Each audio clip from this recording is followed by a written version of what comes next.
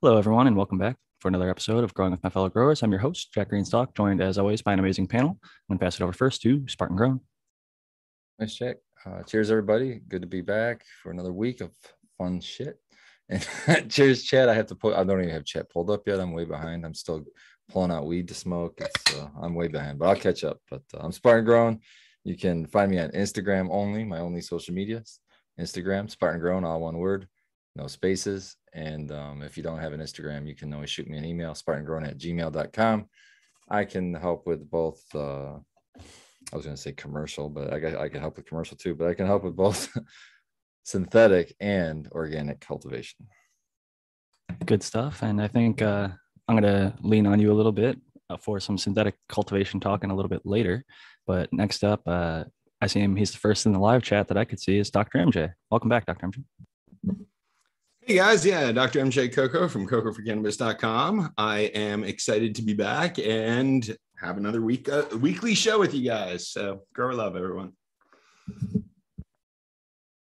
Next up, we've got Matthew Gates. Hey everyone, it's Matthew Gates. I'm an IPM specialist, and if you're interested in plant health information, that kind of stuff, you can check me out at zenthanol.com for professional inquiries, or you can check out my YouTube channel, Zenthanol, where I publish a bunch of really interesting stuff about pest abatement, prevention, all that kind of stuff. I'm excited about talking about the growing medium and other subjects today. All righty, next up, we've got the American one. Hello, everyone. Jack and panel, thanks for being here. It's always good to be chatted up with you guys and everyone in chat. I'm the American one, and the American one _with_18s on the IG. If you search the American one and a little guy with an American top hat pops up, that's me.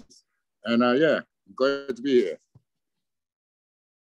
Happy to have you back. And this week, I figured sometimes it's good to go back a little bit to the basics. And this isn't like a discussion of what's best, but maybe more of a highlight of the different options available as we do get new growers and people that are constantly switching from one to the next and asking questions about the names, even like what's the difference between dirt and soil and living soil and no-till versus cocoa coir. Is there a difference between pure cocoa and cocoa mixed with perlite versus something like a hydroponic medium like DWC? So to start it off, based on the fact that he has an entire website revolved around it, I'll pass it over to Dr. MJ first to start us off by talking a little bit about cocoa core or cocoa coir, depending on who's saying it. But maybe you could just describe what it is and then a few of the differences between growing in a pure cocoa versus growing in a cocoa perlite mix. Sure, this is going to be an interesting conversation today. I think growing media is an important thing to consider, and it's something that oftentimes people just settle on one and they never sort of think about it again. So whether you're a brand new grower or been growing like in a way for a while, it's always nice to come back and consider your roots, as it were, right? Cocoa. I think cocoa is a sort of, well, lots of people think cocoa is a horticultural miracle media.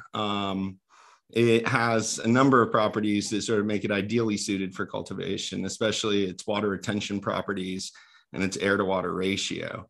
Couple that with a very low cation exchange, so it's largely inert.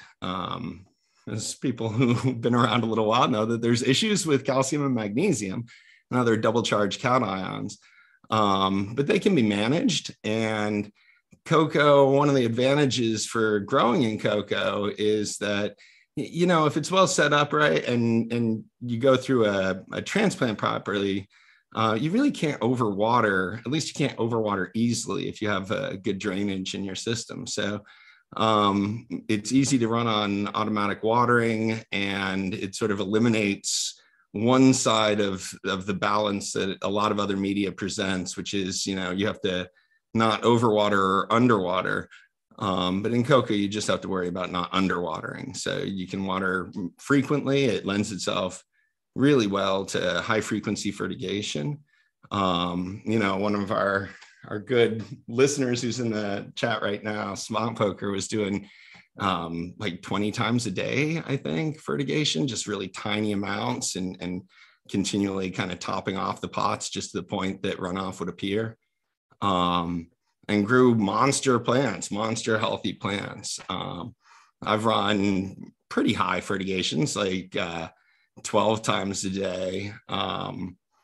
And again, just really small amounts. Now, on the flip side of that, you can grow in cocoa in larger containers and hand watering and go to once per day.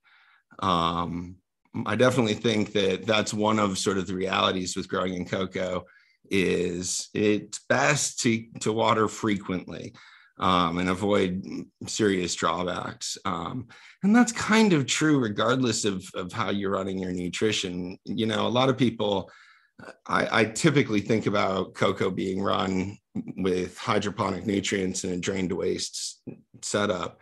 But even if you're amending your cocoa, one of the challenges there is sort of the maintaining good levels of electrical conductivity in the root zone, access to water and access to air throughout the cycle. It's just best at like 90 to 95% saturation. So plan to water frequently, but what that gets you is good control over your root zone conditions, good control over the EC, good control over the pH,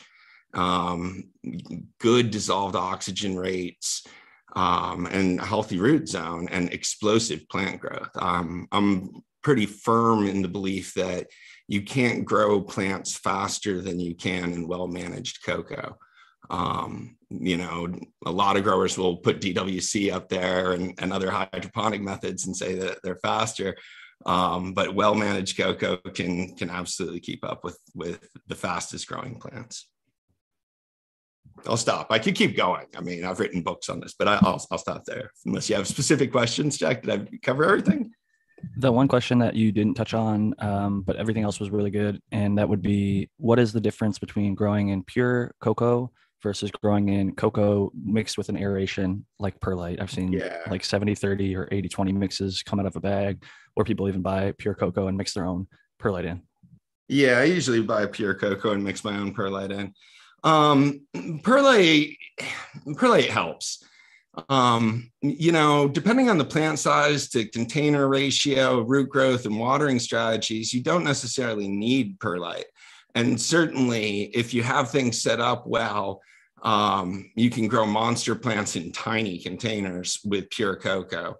But adding perlite gives you more of a margin of error. It makes it a little bit easier to run. So cocoa or the perlite increases the sort of the oxygen holding capability of the media, and it aids in drainage. So it makes it a little bit easier for the water to drain out and not sort of stay above field capacity for too long. So, I definitely recommend it for growers. But certainly there's examples of well set up grows with pure cocoa. The issues with pure cocoa is it just doesn't drain as well. So it's going to hold on to more water. And as it holds on to that more water, the water loses its oxygen. It becomes hypoxic, and that's bad for root growth. This is a challenge in all media, that especially the media that don't drain well. So certainly cocoa is not as bad as like a clay or something like that, a clay heavy soil. But yeah, especially in a larger container, it helps to add some perlite. If you're in a small enough container, that really doesn't matter. You don't need a ton of perlite in a small enough container. All right. Well, thank you so much for all that information. And I think next up, I'll pass it to Spartan Grown, and maybe you could give us a little bit of a understanding of the differences between, like, I hear a lot of people use the term dirt. Actually, before that, I want to give Noah the Grower a chance to introduce himself because he jumped in here just a few minutes late. Hey, sorry about that. Yeah, I'm Noah the Grower with 2 E's on Instagram. You can find me there, and most days here. But yeah, go ahead. So we're talking about grow mediums, and actually, Noah, you're one of the people in the past I've actually heard refer to soil as dirt. So I'm curious if you have like a general definition for dirt versus soil, Noah, and then I'll pass back to Spartan Grown and see his thoughts there too. No, I'm an old school farmer like that. I refer to it as dirt, soil. But I think Doc is right.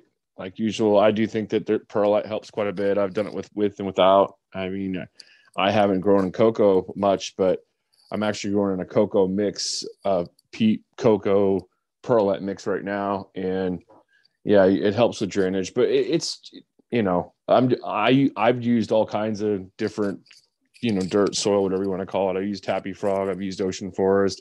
I used to use Black Gold, and better draining stuff is better. So yeah, that's probably what I would say. Can I comment on the difference sort of between dirt, at least, and what we buy in bags as like potting soil? Potting soil, we brought this up before. Potting soil is based on peat, which is an organic base. And dirt is mineral based. It's sand, silt, and clay. So if you were to take a shovel out in your yard, you'd get a shovel full of primarily mineral based elements of sand, silt, and clay. It's not going to be primarily organic based. So peat based medias, which most potting soils are technically soilless growing systems. They're not based on a mineral based sand, silt, and clay basis. So there's definitely a difference between like dirt per dirt's sake and like the soil that's really peat, which is what most of quote unquote soil growers grow in.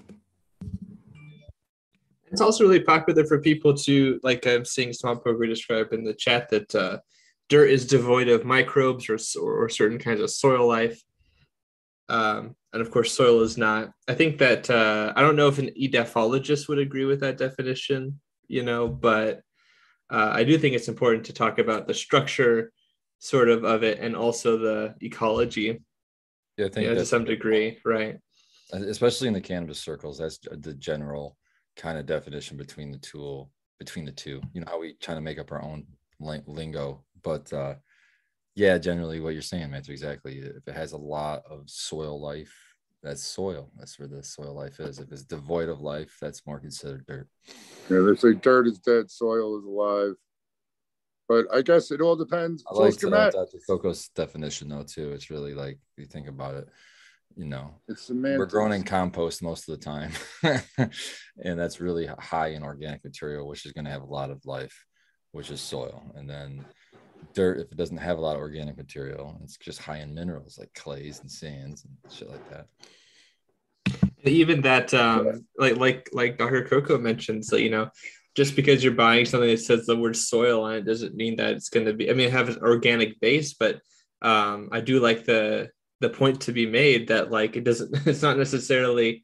It's kind of soilless if it's based on if it's not based on sort of organics. It's a soilless medium, as a lot of people have talked about, or even like some of these quote unquote super soils might not be defined really in the same way, but they still use the same terminology. So yeah, it's important to just kind of to some degree just bypass the naming scheme altogether and just ask, well, what is it?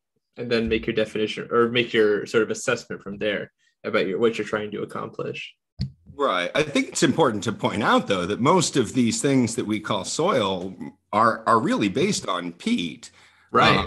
That's the basis. So I don't like that personally. I just want to put that out there. I'm not a huge fan of harvesting peat, even if we can just supply or harvest like 0.01 or 1% of some bog somewhere. For those who don't know, that's a super vulnerable environment, and it's really easy to muck it all up, even if we're quote unquote harvesting ethically. But what if I say I'm going to only use it once and then reuse it again and again and again and again? That's less impact reduce, for sure. Reuse, recycle, right? That's true. That lessens your impact 100%. But I was going to say, what's the best alternative?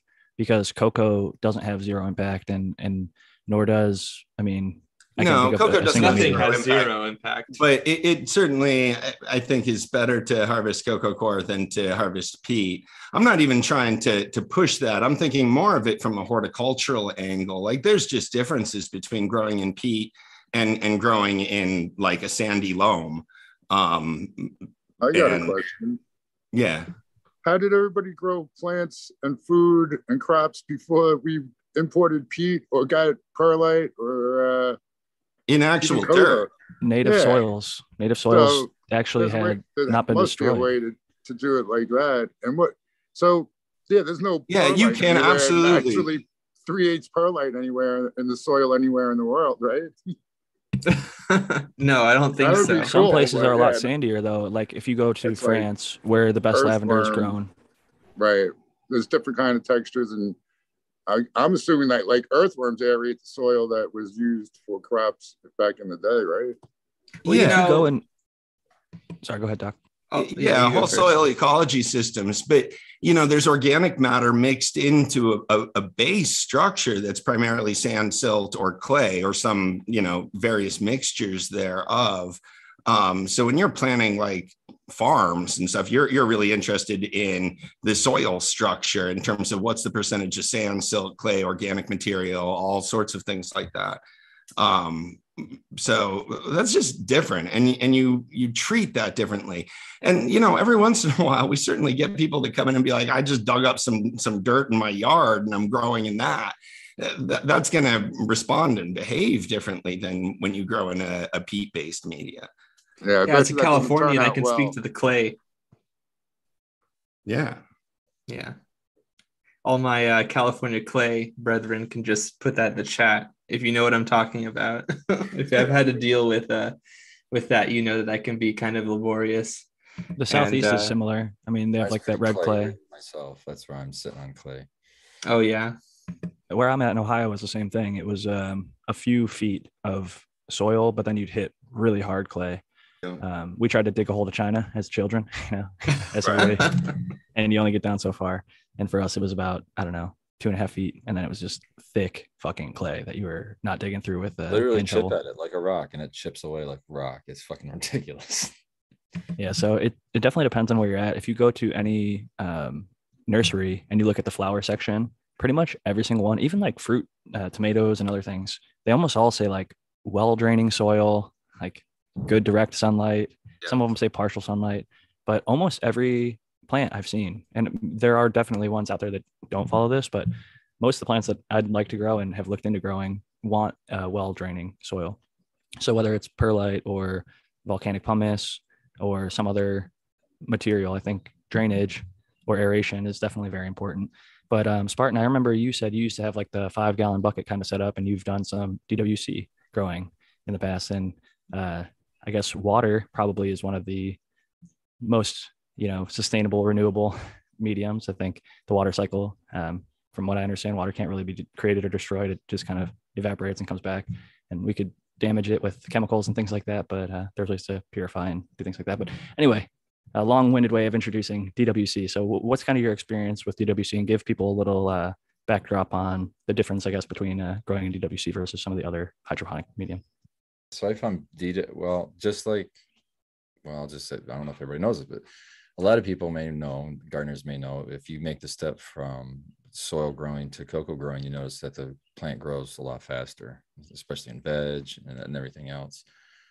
And then when you do that same step into water culture, it's just another step of fastness. You can get it's like driving a race car, but just like driving a race car, you can go into a wall pretty quick too. So the basic setup is like, if you picture a bucket in a bucket, like a net pot in a bucket that's filled with, I tend to use hydrogen pellets because that can be reused. You can just rinse them off and reuse them. So I fill that with hydrogen pellets so that the plant has something to hold it up and for the roots to hold on to. And then the roots will eventually grow through that net pot down into the water that you have an air stone in it, usually at least an air stone, to keep the oxygen in the water. And you just feed the nutrient directly into the water, and obviously make sure your levels are right as far as nutrient level and pH, and that's it. If there's ever a problem, just dump that fucking bucket, put brand new good water in. It usually fixes 80% of your problems right there. Pretty easy, but the downside of it is that I found I don't do well unless I run it in the wintertime because of the cold temperatures. I can run these buckets right on the floor and it'll stay cold enough to not be an issue. But in the summertime, when it gets warm in that same spot, you struggle. I hadn't personally ran. I mean, the fix for that is to run some kind of a cleaner, like something to keep the roots clean. Like I don't want to shout Like a out chiller, maybe. Yeah, any like a pool. Yeah, I'll say pool shock. That way, I'm not giving out a brand name, but some sort of a thing to neutralize microbe growth on the roots. So instead of doing all that, I just or you can run a water chiller, which are really expensive. But I was just doing the buckets for fun, and I generally do it in the wintertime. And right now, will run them here and there to consume. I have a bunch of nutrient, synthetic nutrient that, I bought this or didn't finish the line or whatever. So I'll just use what I have to another way of making sure I'm using up everything I got instead of just dumping it down a drain or something. But I get really good results, fast vegetative growth and really good yields. It's like a hydroponic yield. I mean, I don't know how else to explain it with that. Now, some people have their opinions about hydroponics over organics, but I don't know. I've done both, and I think it's good medicine either way. So I'll leverage whatever I can. And that's another thing for people with plant counts. Like here in Michigan, recreational plant count is 12. You have 12 plants. Well, if you do a DWC bucket, fast veg, flip it over, and you can use one plant to fill up a whole fucking 4x4, really, because the size of the bucket doesn't really matter so much when you're in water culture and you're feeding the nutrients right directly to it. You can really get it big enough to be one plant in a 4x4 and really leverage your plant count, if that's the way you want to go with it. So there's a lot of advantages to DWC, but you just have to be on your game. You have to make sure you have to be one of the people that likes to check whether you like to or not, that will check your parameters when you go to feed. Make sure you got the right ppms and the right pH, and it's really just a numbers game at that point. I mean, you could go. I would suggest go on Dr. Coco's webpage. He's got a great system already dialed out. I mean, it's like following a recipe. Some great guides over there for sure. I think he's mentioned in the past you can get away with a slightly higher EC in deep water culture, I think, because the constant access to oxygen with the air stones and other things like that. But yeah, definitely making sure you keep it dialed in with the pH and the EC, because as you mentioned, it is kind of like a race car. I'd say it's probably one of the fastest growth mediums up there with cocoa. And unlike cocoa, I don't think it has the buffering, somebody would call it, or some might call it, with the media, where if it runs, like if something goes wrong, cocoa kind of has a little bit of a grace for errors, I guess. There's room for error, I guess is a better way of putting it. And with DWC, it can go wrong really quick and your plants can just literally die, where in cocoa, things might, let's say like your watering system failed over the weekend and it just stopped watering the plants completely. Your plants might be a little bit stressed, but they're probably not going to be dead. Where if your air pump goes off in DWC, if you go on for the weekend and you never got the air pump back going, those plants are pretty much guaranteed dead, or very, very close to it. So with that said, I want to pass it next to the American one, and maybe he could give us a little bit of a rundown on super soil. I know that you don't currently grow in it, but maybe just an idea of what super soil is, and then maybe compare that a little bit to what you're currently running, which I think is kind of more like building your own living soil situation, maybe. Yeah, I'm trying. I'm constantly rethinking everything I do, but like everyone's saying, in general, salt and fertigation is quicker than organics. And I find with organics, if you don't have a big enough container, you're not supplying the roots what they need enough, no matter almost what you put in there. So one of the ways that, basically Subcool and a couple other people figured out is you make a super soil, which is like basically too hot to be planting seeds in, and it's very rich. So it kind of helps with smaller containers. You could get more nutrition in there organically. And so what you do is when you transplant, and you basically use that as the bottom half or third, or depending on what kind of plant you think how big it is, and all those factors take into consideration. And you fill in the super soil on the bottom and maybe around the sides a little, and then you make a basket of regular potting soil to put your transplant in. And as it grows into the super soil, giving it a lot more nutrient than if you just use regular bag soil. So that's pretty much my thought. And definition of super soil, and usually make that with a lot of inputs, and then you let it sit for like a month or two and water it down so that any microbes, and it'll take off some of that heat and stuff will break down. I don't know exactly everything that happens, but the microbes are working on it, and it's just breaking everything down, making it more, at least some of it, more plant available and less harsh for the roots. So that's my take on super soil. And I'm finding I'm wanting to add more and more nutrition as I go with the way I'm doing things now. And and also going to bigger containers. I think that's like one of the keys to having a good crop of indoor grow is having containers big enough for the size plant that you want. And that's at least a 7-gallon container, I think, for a decent sized one. You really want 10 if you can. So that's my take on the super soil. Yeah, 7s are my favorite. Yeah. Is that Noah? So you've recently switched over to the Bio 365, and I'm just curious, are you running 7s with the Bio 365 as well? And how's that working for you? Yeah, I'm using 7s. And sometimes if I get like a little lazy or I'm just a little bit like I don't have the bag and I have a 5 near me, I'll throw a 5 in there. And I've done it just like, I do grow science. I've never used Bio 365. I don't know a whole lot of growers to do. So I'm just going off what I'm, seeing. And I've experimented, and the 7s are night and day. Like I grew in a 5 and like, I'm like, man, it's lacking this, it's lacking that. Like I'm like, every time I do it, I'm like, I'm not doing that again. So like, I actually just last time I went to the grocery store, I bought a couple extra 7s so that I would have them handy. Because sometimes I'll use like a 7 or a 10, just like to turn it upside down to like pop a plant up that's smaller to even out my canopy, or to put little like plants that are in Dixie cups. So but I definitely agree that when you're growing in more of a soil that has microbes and stuff in it, that you're going to want to have bigger containers. That's what worked best for me.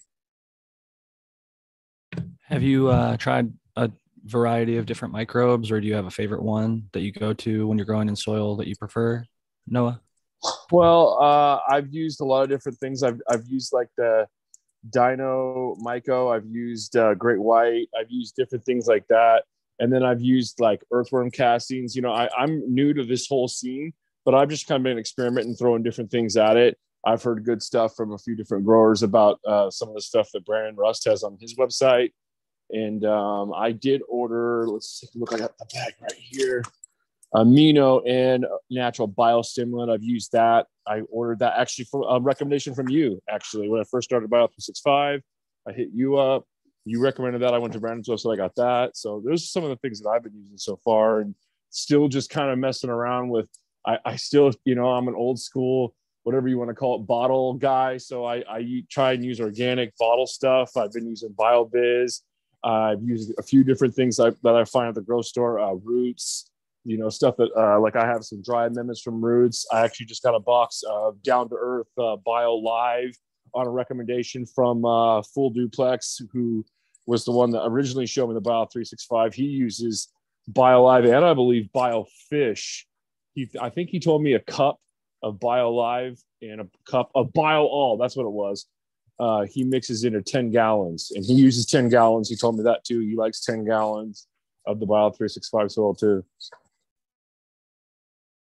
I used to use that. What was that Down to Earth product you said? Not the BioFish, but the one before that. BioLive. BioLive. I used to use that BioLive before I switched to Craft Blend. I used it for a long time, so I know that's good shit. I like the Craft Blend quite a bit, and I'm going to get into some of the, I guess, nutrient options out there for the hydroponic growers. One option that I wanted to mention, my buddy Bingus grows in, that you could see here. This is pure perlite, and I would recommend people probably look into growing in cocoa first before they try something like this. This is kind of a little bit more old school. Some people call it like the hempy bucket style, but you could see it's just 100% perlite, like the stones. That's a modification, because hempies usually got vermiculite. Yeah, so I think he kind of made this his own little setup, and he really likes it. There's another group I mentioned called like Sunday Goods. This probably isn't his best video showing off. Oh, massive defoliation on those plants too, huh? Yeah, he runs a pretty heavy defoliation. I think that you could definitely get more grams per square foot if he was going for the absolute maximum yields there. I think he's going for visuals on the buds. Yeah. Okay. Yeah, perlite was one of the original ways to do hydroponics. So just to grow in straight perlite. Yeah, it's old Dutch greenhouses, I guess, have made use of the technique according to one of the old things, Sunday Goods, I think is the group that I have mentioned a couple times that were featured on Grower's House, and they're doing it at greenhouse scale. But it's just one of the many, many options. Part of the reason I just wanted to show that off is because not a lot of people talk about it, but it is an option. And there are just so many options. The beauty of a show like this is not to say my way is the best way, do my way, but it is to see that there's a panel of 6 of us right now, and it can be as many as 9 some weeks, and everybody in the chat's kind of dropping comments saying what they're growing in and some similarities or differences. So it's kind of cool to see that there's not just one way to do it. A lot of people, like Doc said, learn one way and they sort of get caught in their ways, and that's maybe all they'll ever do. But myself and some others I know here have tried a variety of them, and I think it's cool to kind of examine what's available, because for one reason or another you might not have access. Maybe you can't get cocoa, or maybe you can't get Canadian sphagnum peat or one of these other mediums that we've mentioned, so you're forced into growing with one thing or another. So a few of the things that I wanted to mention were some nutrient lines. Like when I grew in cocoa, I was using a line called Heavy 16, which had, in my opinion, way too many bottles, but I think that the end quality was very good. I'd say the taste was very close to, if not better than sometimes what I'm able to grow in organics. And an interesting line, man. It was a synthetic base with all of the extra shit. Those were all organic. So I thought that was an interesting take on shit. yeah, so they have a lot of the stuff, like their one line, like Roots, has the monosilicic or whatever, the thing that they have in what's the really popular root one right now that everyone likes, Power SI. RSI. So they have, it's the same exact dose per gallon and the same exact ingredient there. And then like they have a lot of humic acid stuff in their prime. So like Spartan was saying, like you have your base, they have like an A-B for like veg, and then an A-B for flower. And then there's a whole bunch like Fire, Prime, Roots, and a whole bunch of different supplemental lines that could probably maybe be cooked into one bottle, but I think they might be trying to get the most profit out of you there. Whereas some other lines, like I know Doc for a while has mentioned, and maybe he still does, using the general hydroponics, which I believe is just a base 3-part. And another hydroponic nutrient that is fairly popular, I know Sequence, who used to be on our panel, he's now the host of the Michigan Grows Grow Show. He grows with the Jax 3-2-1, or at least he used to. And I know that Red Setter Farm and many other hydroponic growers have made use of the Jax based on the fact that it's probably one of the most affordable nutrient lines as far as it's a powder base. You can get, I think it's like 50 pounds for next to nothing compared to a lot of the other fertilizers. And then you mix your own at specific strengths, depending on the time of the cycle. And it's a very interesting option. I like that option. That's actually the first option I took as a grower. My first thing I ordered, my first synthetic nutrient, was a powdered line from Growmore, Mendocino's Choice or something, if I remember right. And I still have some of that. That's how long that shit lasts, man.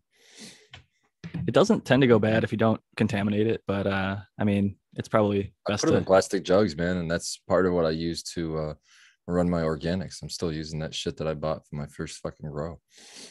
It's like when I started in DWC, we just had the raw line of nutrients, like raw nitrogen or raw calcium, raw potassium, and the guy that I was working with just mixed up his own NER. I like those lines too. Those lines are sweet. And it was interesting because you could really then start to see like, oh, we do have it might not just be a EC is too high or too low. We do have a molybdenum deficiency or a calcium deficiency because we're just not giving enough of it, or the mix was not done properly. But I think it's probably best, and I'll pass it to Doc on this one, but to trust one of the tried and true, like whether it's general hydroponics or something else, that they've gone through the years and the science to test the formulas to get the ECs generally in the right range. And maybe you'll have to do a little bit of CalMag as like your remaining EC, but the base is if pretty you do solid. in cocoa. It depends on your media. There's a few other things that usually growers, I mean, I recommend at least. There's a whole bunch of stuff that you could add on top of those base nutes that are just, designed to separate you from your money. but there's a few things that I think are pretty helpful. I'd like to hear I'd like to hear some of those other ones too at the end. The things that are there's so many products out there that are Countless. Like, what the hell? Well, no. What? Well, but like maybe it's some instead of the individual products, but like the anyways. Yeah, I could say advanced You get nutrients. to me. If it says advanced nutrients and there's a picture of a really hot girl or a really like, you know, silly cartoon on it, and you're going to pay $100 for a bottle that is going to last you one grow, and it's only like a section of what you're supposed to do, then I'll go ahead and say, as far as the cheap home grow goes, we could say that's not in the cheap home grow direction. Exactly. And a lot of that stuff is really, I mean, I don't know sometimes what the product actually contains or the sort of pathway that it's supposed to be, you know, producing the claims that it makes. That's what they don't. But the things that I like, and I think most of us agree with these, is silica. A silica amendment that's usually not at all featured in your base nutrients. CalMag, certainly if you're growing in cocoa, but CalMag can be helpful in other media as well, just not sort of at the same dosage. Humic and fulvic acids, sort of after the things to top it off with. And then I really like using a wetting agent. If you're doing automatic watering, a wetting agent really helps. So those things, I think, in addition, and to just realize you're not getting that stuff from the base nutrients. You're getting, you know, all your macro and micronutrients basically, except for adequate silica. Well, and all of those, I think if you do some research, you can look around and find them at either a reasonable price, Yeah. or if it's a high price, like silica, I think the preferred one for hydroponic gardening is like monosilicic acid. Yeah. And it's going to run you a lot more than the like Armor SI is a different type of silica, but I don't think it's immediately available. Potassium mono, or it's not mono, but potassium silica usually. Yeah. So if you're getting the one that I was just referring to, that's going to be a little bit more expensive, but the plants seem to react actually a lot better to it. It seems like immediately available, and the roots have quite a strong response. Like I see pretty large commercial, and not to say that makes it a good thing. Large commercial growers do stupid shit all the time, but some successful ones, like a lot of OGs in the field and people that I do have a lot of respect for that are doing well, they often are running that despite the extremely high cost per gallon or per liter, whatever it is. The low application rate, I think, helps justify use of it. I think it's 1 or half milliliter per gallon. Yeah. So that makes it stretch a lot further. And so like, yeah. But I agree with everything that Doc just said. Actually, those are all worthwhile amendments. And if you do some research, get some quality ones like the humic and fulvic acids. Those might even be a little on the pricey end too. Like I think Full Power is one of them that's pretty popular, and it has great results. I've seen people foliar it. I've seen people water it into their plants. I mean, that's a BioEgg product. I like the BioEgg. Yeah. I think that's Full Power BioEgg. In terms of those products, those like sort of classes of additives that I don't think you need, really, I no longer use bloom boosters at all. I think bloom boosters cause people more trouble than they're worth. I think that other like flavor enhancers and like other things that are designed to like even ripeners and stuff like that, I'd steer clear of those. There's a lot of products that people buy for the wrong application. So like they'll buy products that are meant for like a soil-based grow and use it in a hydro-based system or something like that. And that's also just wasting your money. That's a good point. I had a thought and it just totally ran away from me. That was a good bong hit, apparently. I want to just cover one thing with organics, and I don't know all the answers, but at least a thread for someone to follow if they're interested. All the organic gardeners out there, there's ways to make all your own nutrients as well. So you, for example, for silica, you can find plants that are usually contain a high amount of silica, where they uptake a lot of silica, and then you can ferment them like with KNF, and then use those to apply your silica as well in a plant available form. But that takes a lot of time. So, but that's an option. Jodam is similar to KNF without as much sugar. So if you have problems with the sugar side of things, and just want to I think it's even lower input cost, which KNF is pretty damn low input cost. So if you could get cheaper than KNF, you're like pretty much growing for free. If you have the ability to forage, like if you're in downtown Detroit or the city of San Diego, it's going to be a lot harder for you to forage for. Surprise, man. You can find a lot of dandelions in Detroit, man. That's true. But, and we have dandelions here, but I would say that you're not going to get like stinging nettles and lots of the stuff that like if you're in Oregon in the Pacific Northwest in a, Right, for sure. a rainforest where it's green everywhere. Don't get caught taking them out of the park, but if you're in the park, You got to be careful with that for sure. The one thing I wanted to ask Doc about in terms of nutrient like additions and just general products would be flushing agents. So at the end of the grow, or even throughout the grow, like Heavy 16 that I mentioned, they have one that's called Finish, and it was given at like I want to say like 2 mils a gallon or 1 mil a gallon for the whole grow, but then at the very end it goes to like 5 or 10. So that's like the flushing agent. It's probably a wetting agent. So wetting agents will act as flushes if you dose them high enough. I tell people that oftentimes with yucca, if you're using yucca powder, you can just dose that up and create a really effective flush water with about 10 times as much yucca as you would normally put in your fertigation water. That's actually pretty much what the product Sledgehammer is, which is sold as a flushing agent. Is the active ingredient is just like yucca water. So there, those products that are based like that on saponids, having a small dose of them all the time can be helpful, and then dosing up to flush out the media will certainly work. So that's probably what that is. That's a good piece of advice, and also just a good reason to sort of understand not just the that it's working or how it's working, but the why behind a product. So when you look into what something is doing, then if you're just buying like Sledgehammer, oh, this is my flushing agent, but if you figure out like what yucca is and yucca water and how it works and what its purpose is, then you could source it cheaper, probably at a different place. So always worth considering that kind of stuff. Yeah, you can certainly make your own yucca water cheaper than you can buy a bottle of Sledgehammer. Yucca's expensive, but man, you don't need much of it. Most home growers would get away buying like a 4-ounce little pouch of yucca powder, and that would last for several grows. Yeah, like the MPK Industries raw stuff. That yucca is like a ridiculous, what is it, a 32nd or something of a teaspoon per gallon or something tiny stupid. pinch. Or I think it's 2 gallons or something. It's an eighth to a quarter of a teaspoon per 10 gallons. 10, that's what it was. So so it's like a tenth of an eighth of a teaspoon per gallon, right? It's an 80th of a teaspoon per gallon.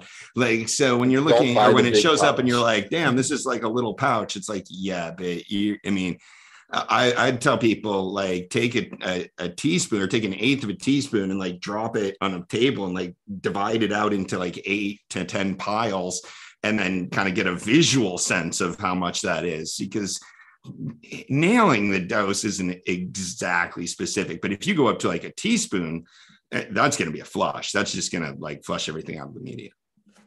So Matthew, I'm just curious. I'm going to transition into medium related things as far as IPM goes, but do you know anything about the cultivation of yucca and the plant yucca? Does it have, I know that it's heat resistant as far as resistances go, but do you have any knowledge of is it a pest resistant plant at all, or is it something that's pests are attracted to? A lot of things have their own pests for sure. But I really, it kind of depends. If you're I know that if you're growing it for ornamental or landscaping reasons, there's definitely some organisms that can come around and chew on the flowers when it's in bloom or the leaves, and parasitize the plant that way, But usually, in my experience, and there might be examples, and if people know, I'm curious to hear them. But usually, I'm not really dealing with people who if they are growing yucca, who are really dealing with the entire plant getting just destroyed or killed.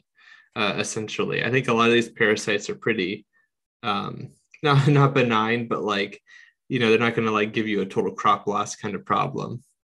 Would that be would it be ignorant to assume then that maybe yucca is either a resistant plant, or that the pests that are attracted to it are just not very detrimental in the fact that they won't destroy an entire crop?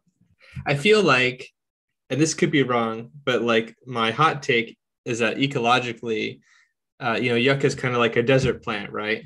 Or like at least not necessarily in the deserts, but in a lot of places that are very arid. And so I imagine that, parasitism that's super destructive is probably pretty bad for the parasite, because there's not a whole lot of alternative hosts for you, especially if you're specialized.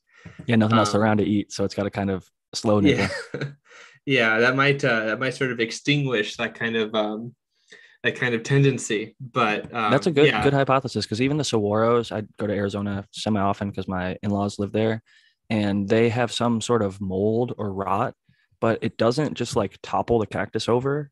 It slowly, you can see the same cactus like a few times a year over months, and it's still there, and it like starts at the bottom, it works its way up, and half the cactus looks fine, the other half looks like it's brown and dying and decaying. But it just, I guess, like you said, that mold probably doesn't want to get rid of its host too soon, so it just slowly feeds on it and grows across it, and there's not too many other options. It's that or the sand. Now, I will say this though, I will say that I know that there are some weevils that attack yucca, and I think that there's also some exotic pests that maybe are more damaging than some of the native parasites or that kind of stuff, right? And I think Dr. MJ, you might know better than I, in fact, about this. Do you have any related crops like agave certainly has pests that plague and aloe for sure. Aloe russet mite, for those who don't know, russet mites attack aloe too. They felt like they're in the same family, but I didn't know, so thank you for confirming that. Yeah, I'm not as familiar with the pests that attack yucca per se, but certainly farmers can struggle with parasites in their agave fields. So I was more asking from a perspective just to sort of shift the conversation into bringing Matthew into the fold. And we talked a little bit about cocoa, DWC, soil, and perlite, to my knowledge, so far as mediums to grow in. And I guess we could toss dirt in there as well. But Matthew, starting with cocoa, is there any like integrated pest management implications that you would think about when you're sourcing cocoa or growing with cocoa? And it could be as quick or as short or as long as you like, and then we'll just go on to the next medium. I would say that, we already talked about this a little bit in the chat, and Dr. Coco mentioned the sort of the partly futility of applying microbes with cocoa. It's not that it's not possible, I don't think, to do it, but if you're using certain kinds of water sources that are going to sort of not be conducive to the microbes themselves. It really depends on what you're applying, I would say. I do feel like, but yeah, I don't think that would be, maybe the best way to go about it. If you wanted to utilize sort of a microbial population or I would focus more on the foliage and less on the root zone, which is of course the traditional place that people think to use microbes, right? But yeah, I think that it's not as suitable in a lot of cases. And I think that the effort into making it more suitable might not be worth it, especially if we're talking about the context of a cheap home grow sort of scenario. I'm open to being wrong about this, but I don't think that it's the case. Again, yeah, if people have input about that, I'm curious to hear that in the chat as well. In terms of running bennies and cocoa, is that what we're talking about? Yeah, basically, yeah. To sort of put it into some jargon or whatever, but the issue is how if you're running automatic watering, which a lot of people in growing in cocoa run automatic watering systems because it lends itself to that, then there's the issue of how you're keeping your reservoir clean. And there's basically two routes through that. And if you take the route where you're putting hydrogen peroxide in your tank, which is a really effective route for keeping things sterile, you're not going to have a lot of success introducing beneficial bacteria because you're going to be like killing them with the hydrogen peroxide. You can go the other route and you can try to maintain your reservoir with beneficial bacteria, like a product like Hydrogard. And in that case, you can use microbial life in the containers for other things. So from my perspective, I think there's an angle, and that's what I asked that grower in the first place. When he asked that, it was like, it depends on how you're fertigating. And he came back, he's running a sterile res. I'm like, well, that usually means you're putting H2O2 in there, which is going to be counterproductive for your efforts to introduce beneficial bacteria. But I really like Matthew's avenue of using the microbes on the foliage itself. Yeah, for sure. Great benefit IPM wise there. Is there any benefit as far as nutritionally? Can the plant absorb nutrition? I guess almost like a fulvic acid thing. Can the microbes, not fulvic acid, because that's more of a carrier, but more like the microbes in the soil, I guess. The microbes on the leaves somehow can break down. If you add some kind of mineral to that spray as well, they can break that down and make it more absorbable by the plant through its leaves. I think so. I think that something like what you're talking about is possible for certain cases, but like generally, I think we've even talked about that. That's why people foliar feed, right? Like you can get some of that nutrition through into the stomata. You can do it that way. Some of the microbes, it's interesting. There's really cool research out there that shows how like sometimes the microbes in like a herbivore, as it eats on a plant, they somehow become colonized in some cases in the plant tissue, and maybe this is bad for the plant, or sometimes it's actually good for the plant. But like things get in that you might not think would, and sometimes it happens a lot more often than you would think it would happen even. I can't wait to really know more about the whole, I think it's called the phyllosphere, or like the general exterior of the plant and all that's going on with its microbiome, I guess, or macrobiome. Like there's just so much happening. And I think like Spartan just mentioned, that's probably been happening for a lot longer than we even realized, where the microbes might be, if you foliared some sort of nutrient a week ago and 100% of it wasn't uptaken, let's say 70, 80, 90% was, but there's that 10%. And then you foliar feed a compost tea or just even like a worm castings, when you just shake it in water, foliar, just to get microbes on there. I think similar to how in the soil it breaks down and makes nutrients available. I think that could definitely happen within the plant tissue. And so interesting there. I shared my screen. I could for 2 minutes talk about, because I've been, as you guys know, I've been preparing this presentation, and I was talking about bacillus. And without getting super complicated, some of this stuff is a little complex. But somebody was talking about nematodes earlier. I think it was Dog Doctor was asking about the different kinds of nematodes that you could get. This is for moths. This is for the budworm moth in particular.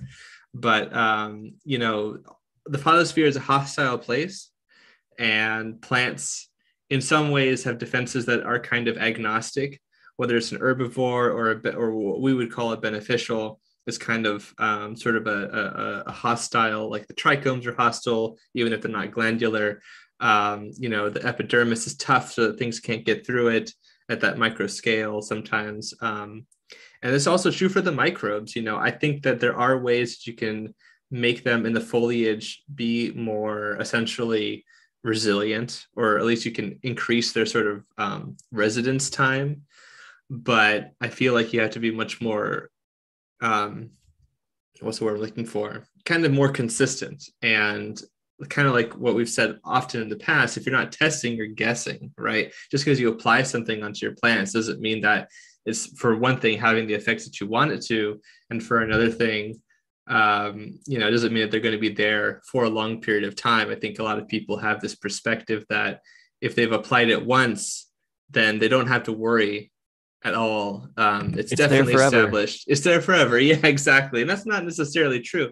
And that thought is what made me think about these slides, because one of the things I mentioned is that like what makes the budworm so dang difficult is that even if you have things like Bacillus thuringiensis or whatever, if the larva gets in the flower and burrows through, like it's sheltered. You can't really the bacteria has to be eaten for it to be effective. Right. So Yeah, good luck getting that application when it's already inside the plant.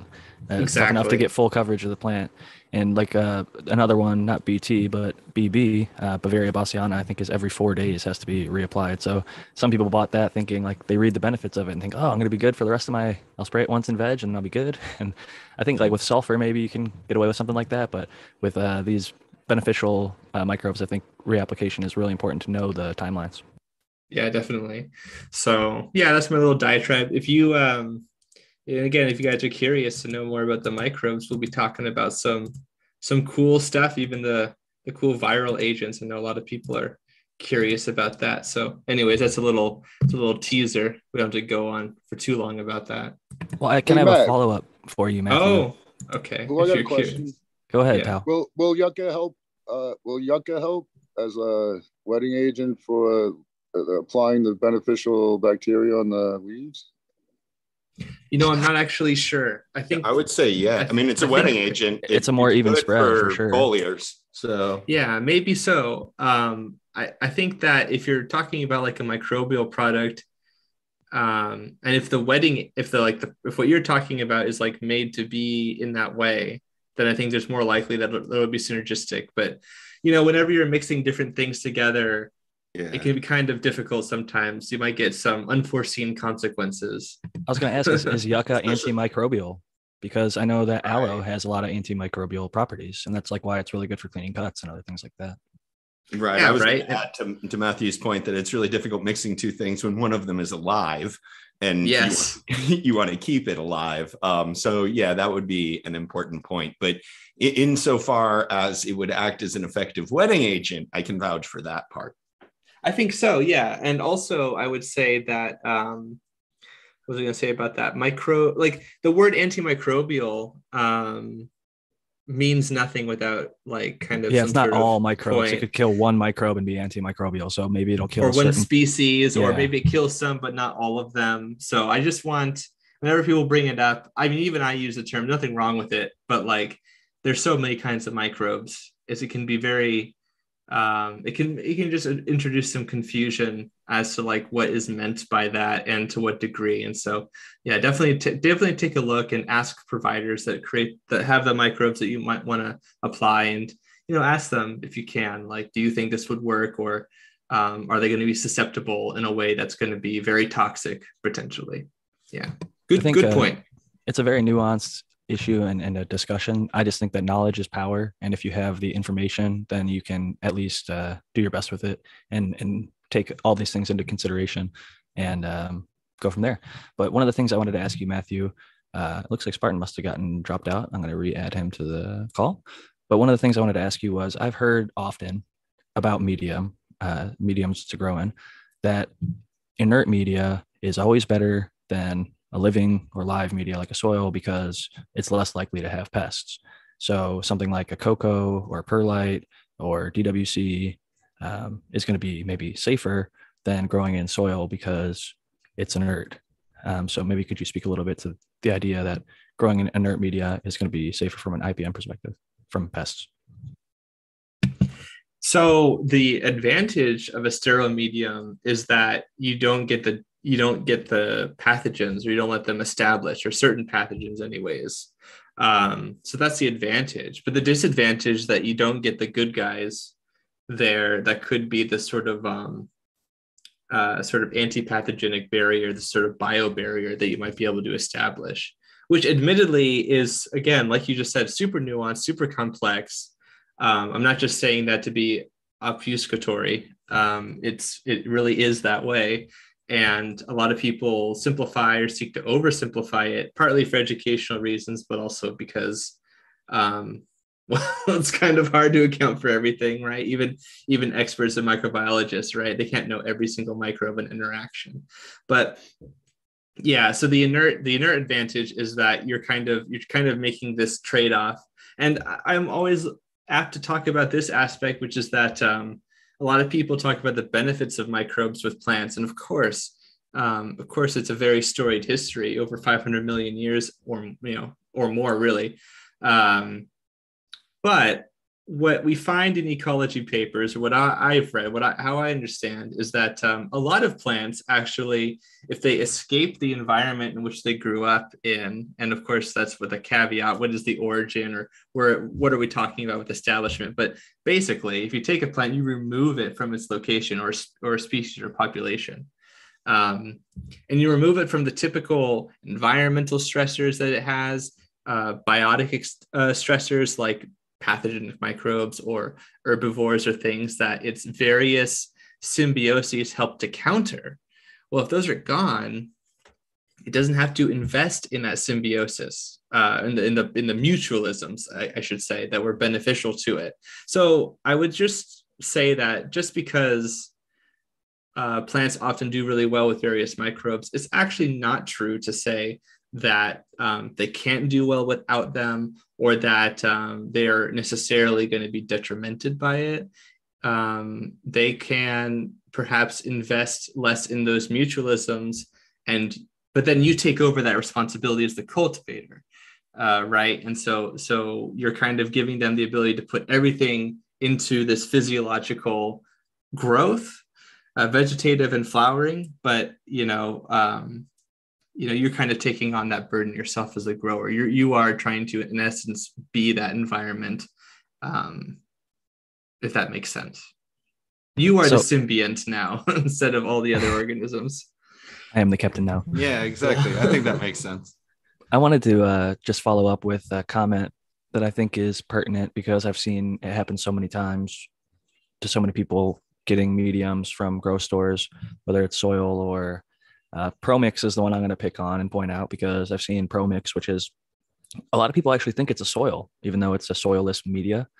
But that being said, if you go to a grow store, a lot of the times you'll look out back or around the side and you'll see that there's pallets stacked up right next to each other and they're being stored outside. They're getting rained on. They're maybe next to the grass.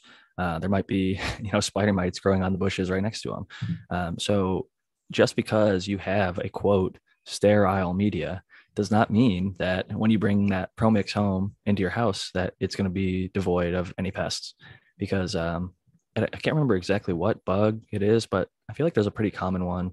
I feel like people sometimes blame the medium for it, but like predatory mites or like mold gnats, mites or fungus gnats or springtails.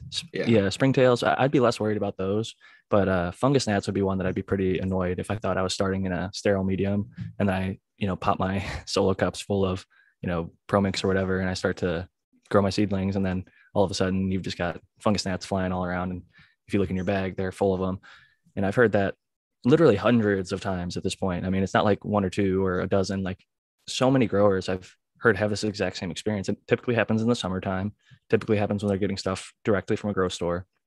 But just wanted to throw out the caveat that because you're growing in a quote sterile medium doesn't mean that it's always going to be pest free. So making sure to check out Senthinol's YouTube channel and all of his other content is a good idea to stay on top of all your pest management things. But something I wanted to follow up as well with is we've talked a lot about mediums for growing, for veg and flower, but a lot of people do different things, myself included, when they're cloning. So I'm curious if you guys take a different approach when it comes to cloning, because I do.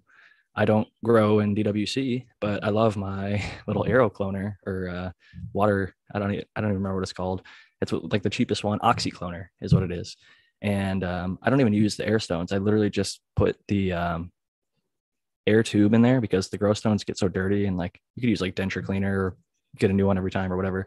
But if you just the air pump, you just stick your air pump into one of the collars in the corner. And I do that on both corners. And then you've got 18 other sites or whatever, which is plenty for my needs. And that's how I go about cloning. But I've also used the little rapid rooter pucks or root riot pucks. They're like kind of a peat almost medium, but it's I think it was developed by NASA or something, so they say. And it's interesting that they sprout seeds pretty well. And I also think that they can grow clones pretty well. But the one piece of advice I got from a guy named Rootball Randy was if you let your clones soak in a cup of water, even for like a few hours or overnight, and then put them into the root riots, I tended to have a better success rate when I did that versus just cutting it off the plant, like dipping it in either aloe or Clonex and then going into a clone plug. But I'm curious, Spartan, what do you like to do as far as your cloning medium? Pretty much what you just said. I have an oxy cloner. I like to use that. I'm using just the regular setup. I'm using the little air stone that came with it and the Venturi pump that came with it, and I just change the water out every week, and I keep it pretty full usually. And I'm just using straight tap water, so it's got chlorine and all the other shit in it, and I figure that keeps it neutral, and it does. It gives me good results. That really makes life easy. Before that, I was using exactly what you're saying with those little peat cubes, the root right cubes. And I still use those for popping seeds. I like to use those for popping seeds. It keeps the moisture around the seed line to pop so that it pops, so I don't have to sit there and baby that shit. I see people have such good success rates when they're popping seeds in those. I just hate shelling out to buy them like each run. So that's why I haven't gotten them after, my first 100 or whatever that I used for clones and seed popping. I was like, you know what? Yeah, I got a pack of 100 on sale. They had a super sale. One of the bigger grow shops it might be the biggest grow shop in the state called Grow Green, Michigan. They have like crazy deals every Friday. And one day they had 100 pack of those root rights for $4.20, limit one. So I went and got it. That's a deal, man. I would have done too. Fuck yeah, dude. They're super effective. I mean, for popping seeds or taking clones in my experience. So if you're not going into DWC, I actually prefer just Jiffy pellets, the expandable little peat discs. I've used those too. Yeah, and they're cheaper too. I think the advantage of like the rapid rooters, the root riots, is that they don't fall apart. So you can put them into a DWC situation without clogging your filters and stuff like that. But if you're going into, like, I start my seeds, I don't clone very often, but I start my seeds in Jiffy. So in peat-based media, just a little plug, and it travels along with them for the rest of the grow. I should do that because I'm growing in peat-based soil. And right now I'm starting in paper towel, and then I just plant into the solo cup once it's got a tail. Oh, yeah. I start in paper towels too, but I have a whole video on my germination process if you're interested in that. But it's complicated, but it's fast. I've read the guide, and I've actually recommended it to a lot of people who've been struggling, and they found success with it. One, because you give EC range, which I think helps people because a lot of the time they might just fry it and give it way too much nutrient at the beginning, or give it way too much light at the beginning, or not have the right saturation. And those little bags, I think that you recommend, the seedling bags, they have really good aeration. So even if you hit it pretty heavy with water, it's not going to overly waterlog the medium, and it'll allow the seed to pop pretty much all the time from my experience, if the seed was going to pop or if it had a chance to pop at all. Sometimes seeds just aren't viable, which is unfortunate, but it does happen. Yeah, no, that's true. So you said that you don't clone often, Doc, but if you were to do it, what would be your technique? Would it be similar to the popping seeds? Yeah, for like my home grow situation, I would just clone into Jiffy pellets probably. That's what I've done in the past anyways. So that's exactly what I would do.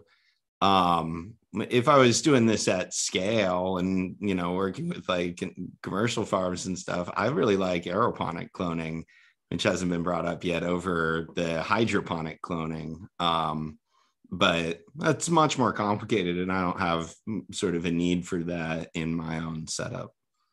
Yeah, they make those things huge, and the spray, I think it allows the temperature to not necessarily get as warm, or if it does get as warm, it might not matter as much because it has access to oxygen and things like that. It is definitely a quite a different setup. I've even seen in between those two, and it might even be considered aeroponics, but they call it fogponics, where they have like a fogger instead of a mister, which just makes like a really dense fog, and that actually lingers in the basin. Yeah. And that, instead of like spraying like the aerocloners do, the misters, or sitting in the actual water and having airs bubble, it just fogs it up. But Noah the Grower, I know that you're a pretty regular taker of clones, so what's your technique over there? Well, same stuff you guys are just talking. I have an aerocloner. I use that. I've used the rapid rooters. I've used rock wool. I've used all methods, but I've actually been using my aerocloner. I have an old school one I've had forever. It's a turbo cloner. And I was just kind of like, I didn't want it because I'm pretty particular about cleaning it as they get older, man. Boy, they get some stuff stuck in that thing. You really want to kind of clean it with just a little bit of like, I don't even know, I'd say like maybe 4 milliliters of some bleach and put hot water in there, and then it just run all night, and then run like regular water through it afterwards. But I like to really keep those things clean, because if not, man, you'd be surprised how much hard stuff will come out and clog up those little sprayers and stuff.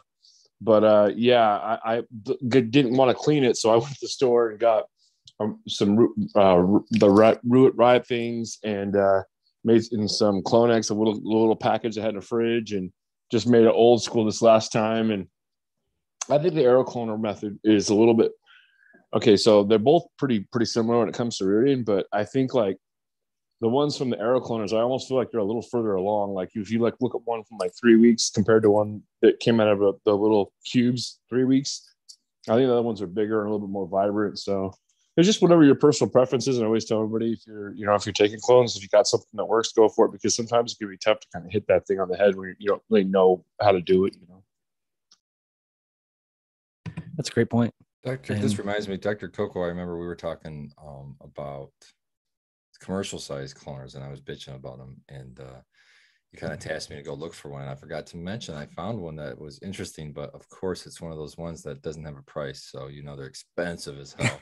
But it's called Quick Clone. I've got it pulled up on my QUICLONE,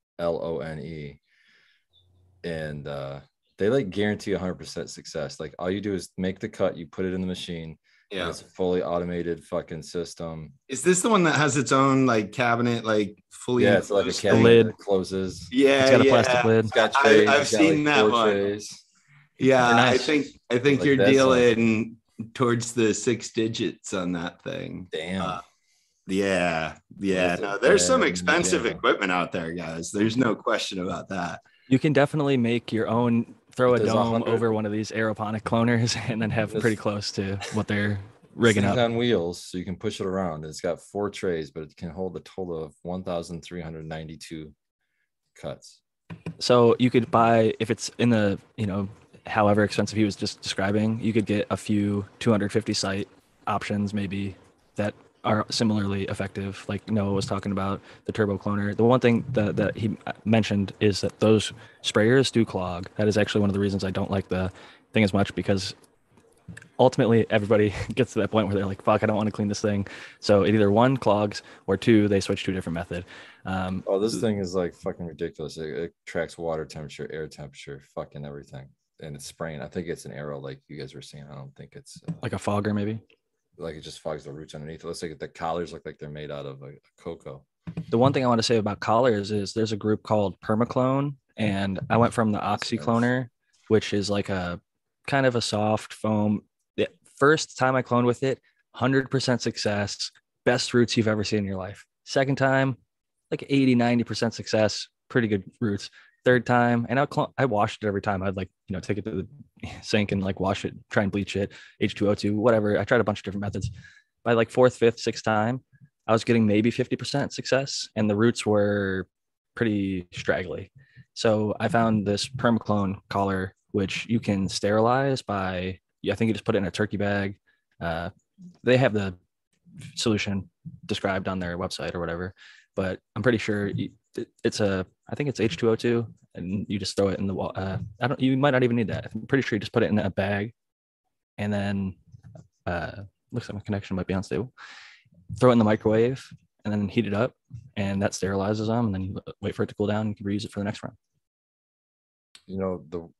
My OxyCloner came with, I don't remember the fucking brand, but I remember I was actually reading the directions on it, and it said use these specific clone collars and you can reuse them again and again. All you gotta do is wash them with soap and water, and that's what I've been doing. I've been having good results, and I've been using them 3-4 rounds at least now, still using the same ones.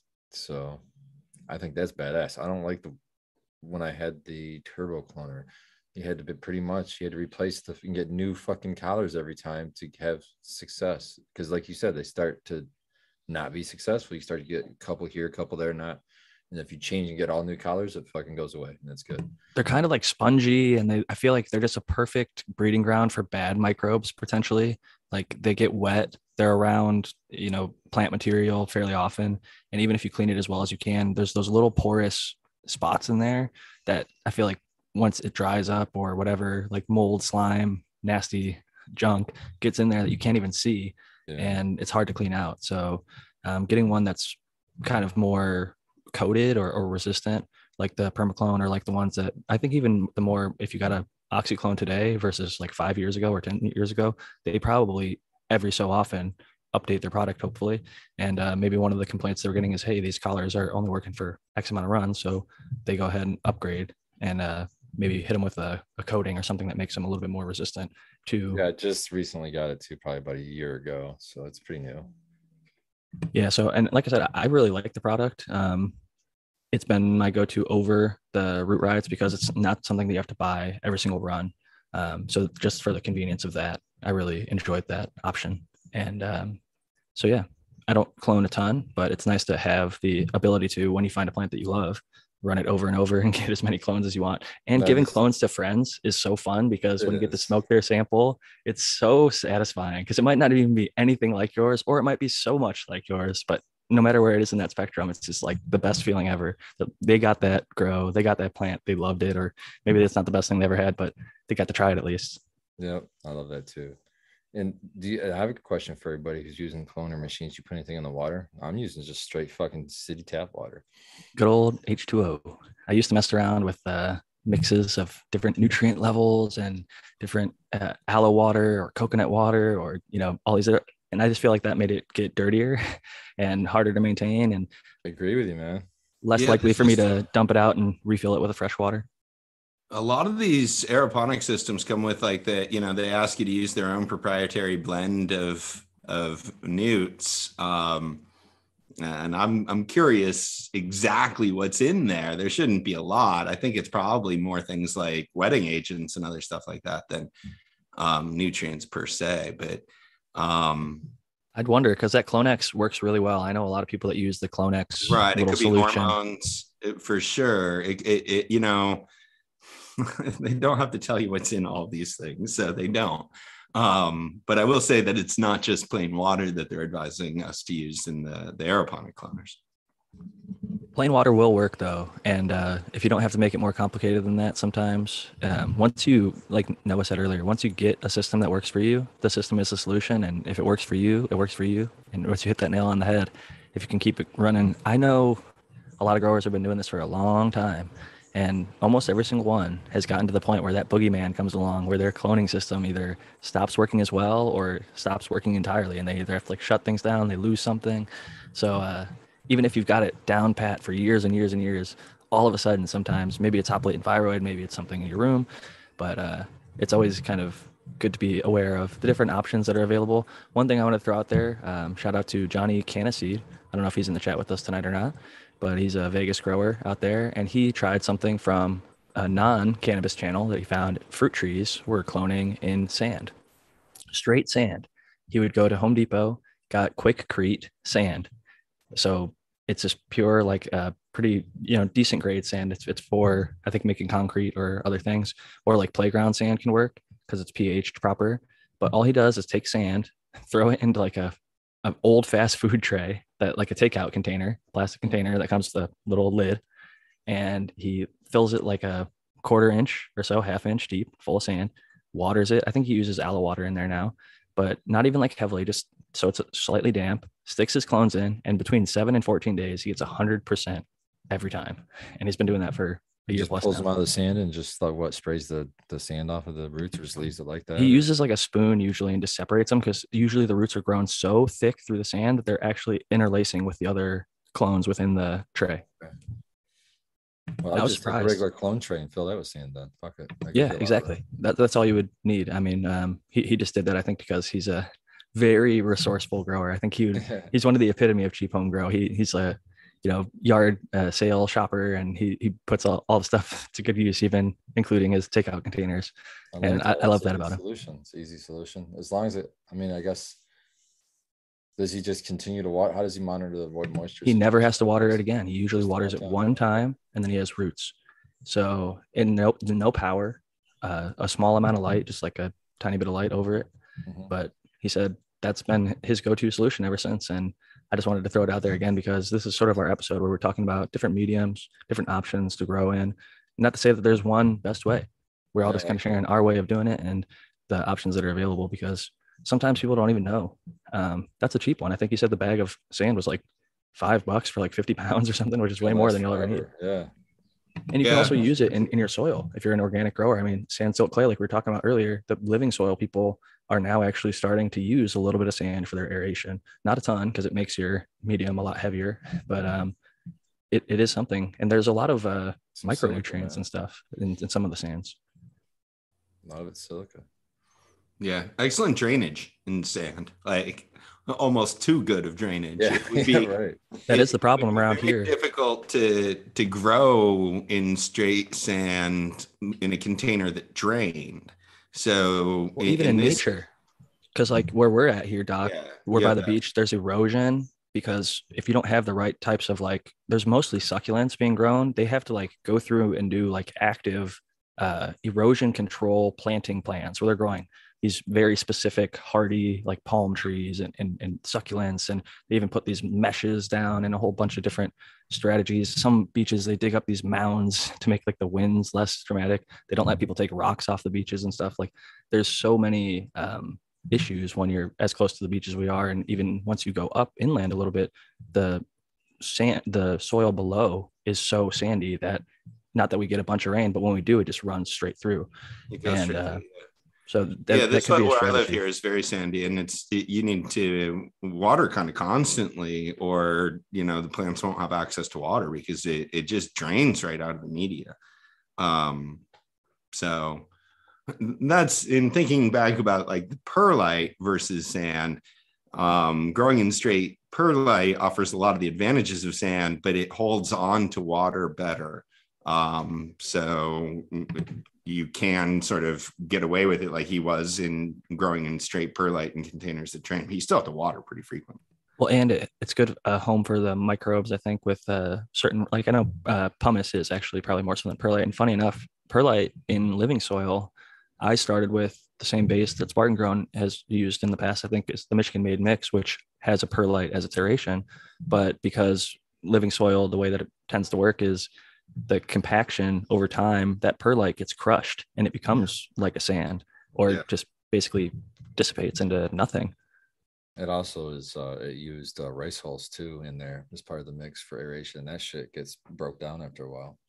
For me, it's been one run. Other than the stuff that's the very, very top, some of that stuff will be there after one grow, but within one grow in the earth box, I've looked through when I've like transplanted out the old soil to transplant the next grow in, and there's like not a single beneath that first inch rice hull that survived. So I definitely really lean heavily on the pumice, because I found, although it's definitely heavier, like the actual weight of it, if you're trying to like lift pots, it holds its position better in the soil. It doesn't want to float up to the top, which is something I really don't like about the perlite. If it doesn't get crushed, it has a tendency to float out. And that's probably why the compaction happens, is that perlite, where it used to be aerating, all these little rocks in your medium, they all float up to the top, and then it's just a bunch of peat crumpling together and becoming one big slimy peat bog down there, which you don't really want. The plants aren't going to grow as well in that, and the aeration isn't there. So it's really difficult to maintain a proper soil if you're reusing it run after run after run.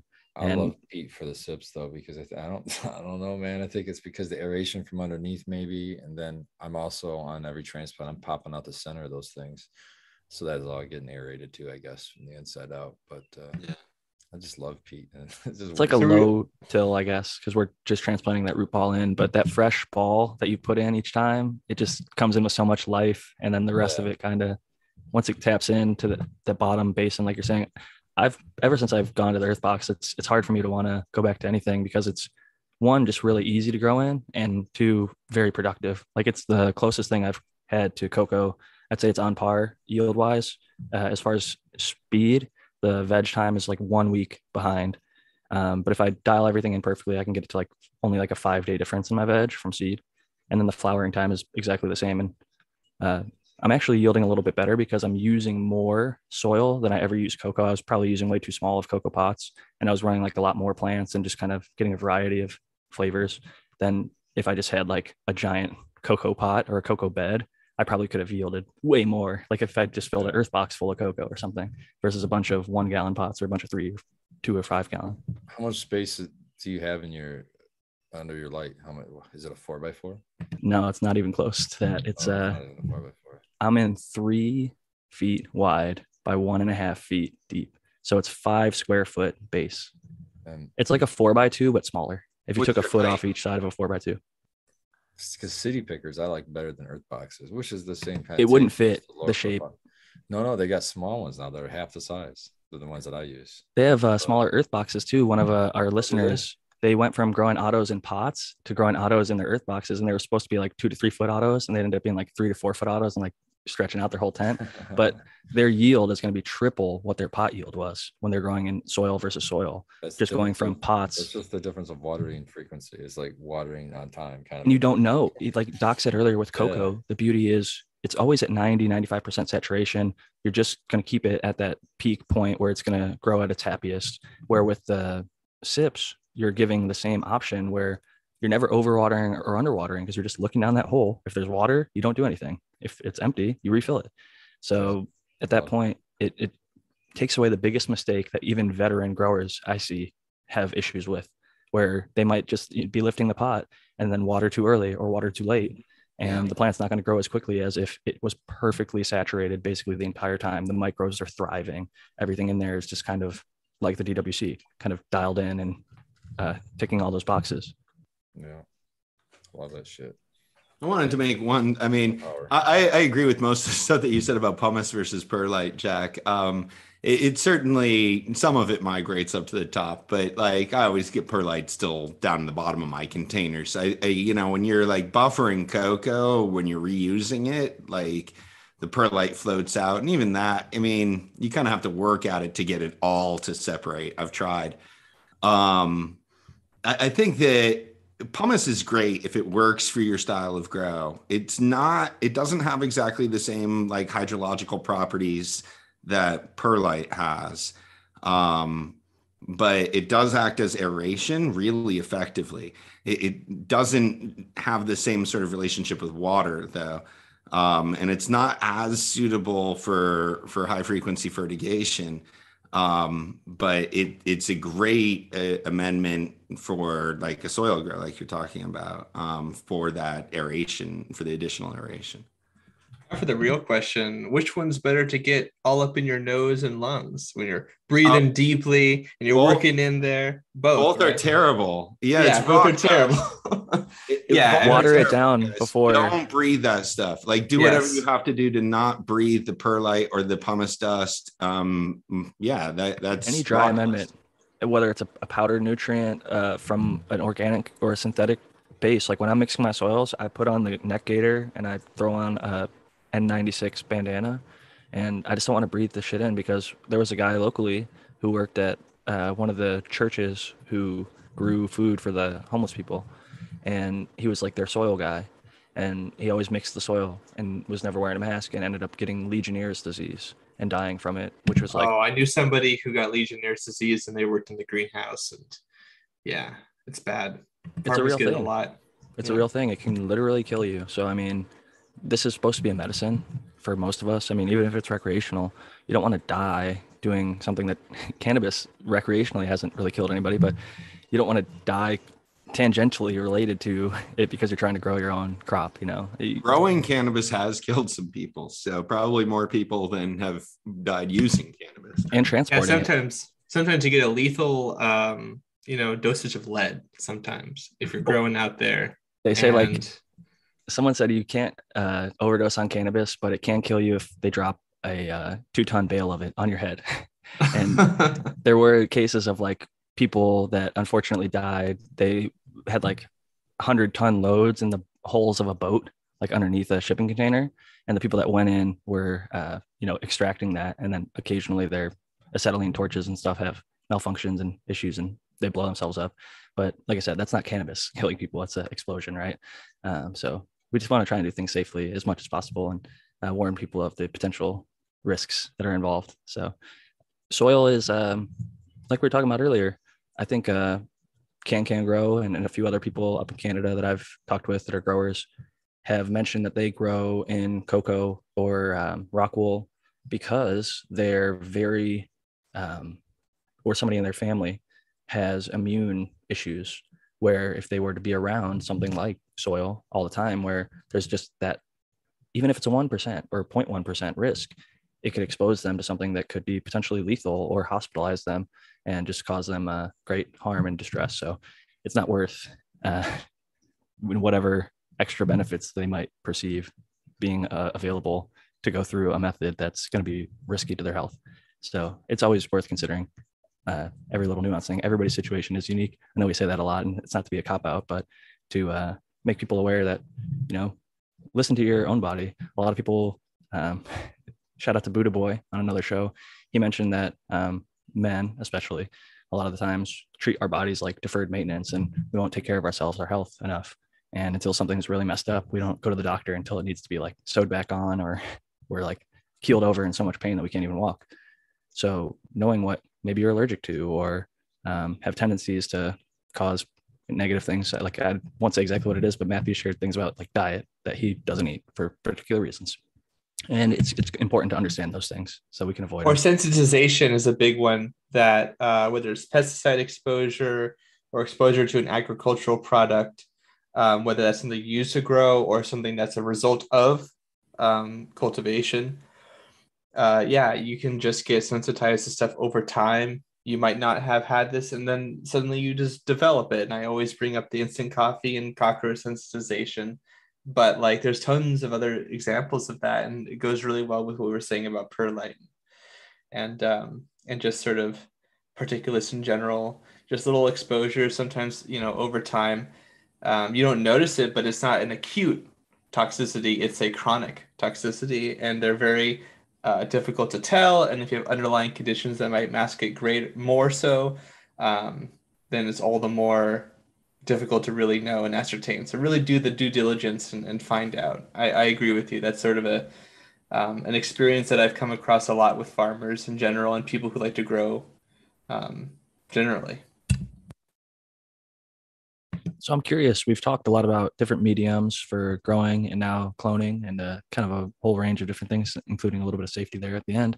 Is there any products or techniques or growing related discussion that any of you guys would want to discuss tonight? Maybe it's even a nutrient that we haven't talked about that maybe you have experience with that you either liked or disliked. I know, Doc, maybe I'll pass back to you, because earlier we talked about nutrients maybe to avoid, like the high ticket items that maybe we are the cheap home grow. We want to steer people away from potentially stuff that's going to separate them from their money. I already kind of put down the advanced nutrients, because I think the just cost alone for the line and lack of, clear justification of what it's going to do for you makes it not necessarily the top choice for people that would listen to this show. I agree. Is there any other ones out there that you would say, hey, avoid this? Or maybe I think the one thing that you have done well in the past is say, here's a general warning. If it's telling you to do X, then avoid Y and Z. Things you should look for in your nutrient lines are a low recommended ppm or EC, and never telling you that you need to flush. If you're looking at nutrient lines and they're advising that you should run a high electrical conductivity and flush, like some cannabis lines advise like a weekly flush or like a bi-weekly flush or several flushes during the grow cycle. None of that should be necessary.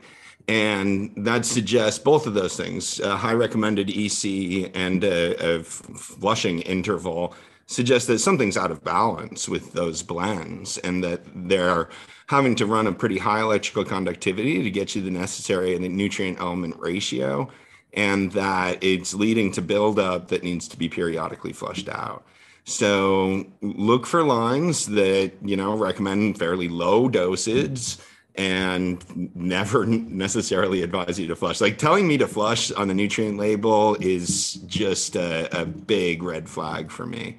It's tough on plants. When you drop the flushing will certainly be a good idea if there's a buildup going on and there's something that needs to be addressed before it starts to damage the crop. But, dropping the bottom out of the EC like that forces the plant to address that change. And then when you bring it back on EC again, it's got to change again. And it's really sort of a rough adjustment to it in terms of the, going from like 1500 electrical conductivity to like 200, and then back. So if you can avoid doing that during your grow, you should. And there's certainly lines. I think that a lot of the lines that were originally developed for food crops, like general hydroponics, are perfectly appropriate for cannabis crops. You don't need to pay what we call the cannabis tax, which is like an extra 20 to 30% that they tack on because they are trying to convince you that there's something particular about their product and it will do a better job, particularly with cannabis. Those are my sort of 30,000 foot view thoughts about nutrients in general. Great advice there. I think another piece of advice somebody I saw mention is like, if you just mix the potting soil with like a tomato food, if you've never grown cannabis before, you'd be surprised with how successful the results would be. And they're fairly similar. The nutrients aren't that different for a lot of the plants. What my soil is essentially based on is something called the Cornell mix, which was popularized in the cannabis scene by a guy named Clackamas Coot. And it's called the Coots mix, which is roughly 1/3 aeration, 1/3 compost, in his case, vermicompost or worm castings, and 1/3 Canadian sphagnum peat, with a few percent of like amendments. I use like a Build a Soil craft blend, but he has his own blend that actually they used to sell through Build a Soil and a few other places, but you could use BioLive or any other like tomato food, any organic input, dry powder nutrient that you mix into the soil at a, few percent ratio with the other third.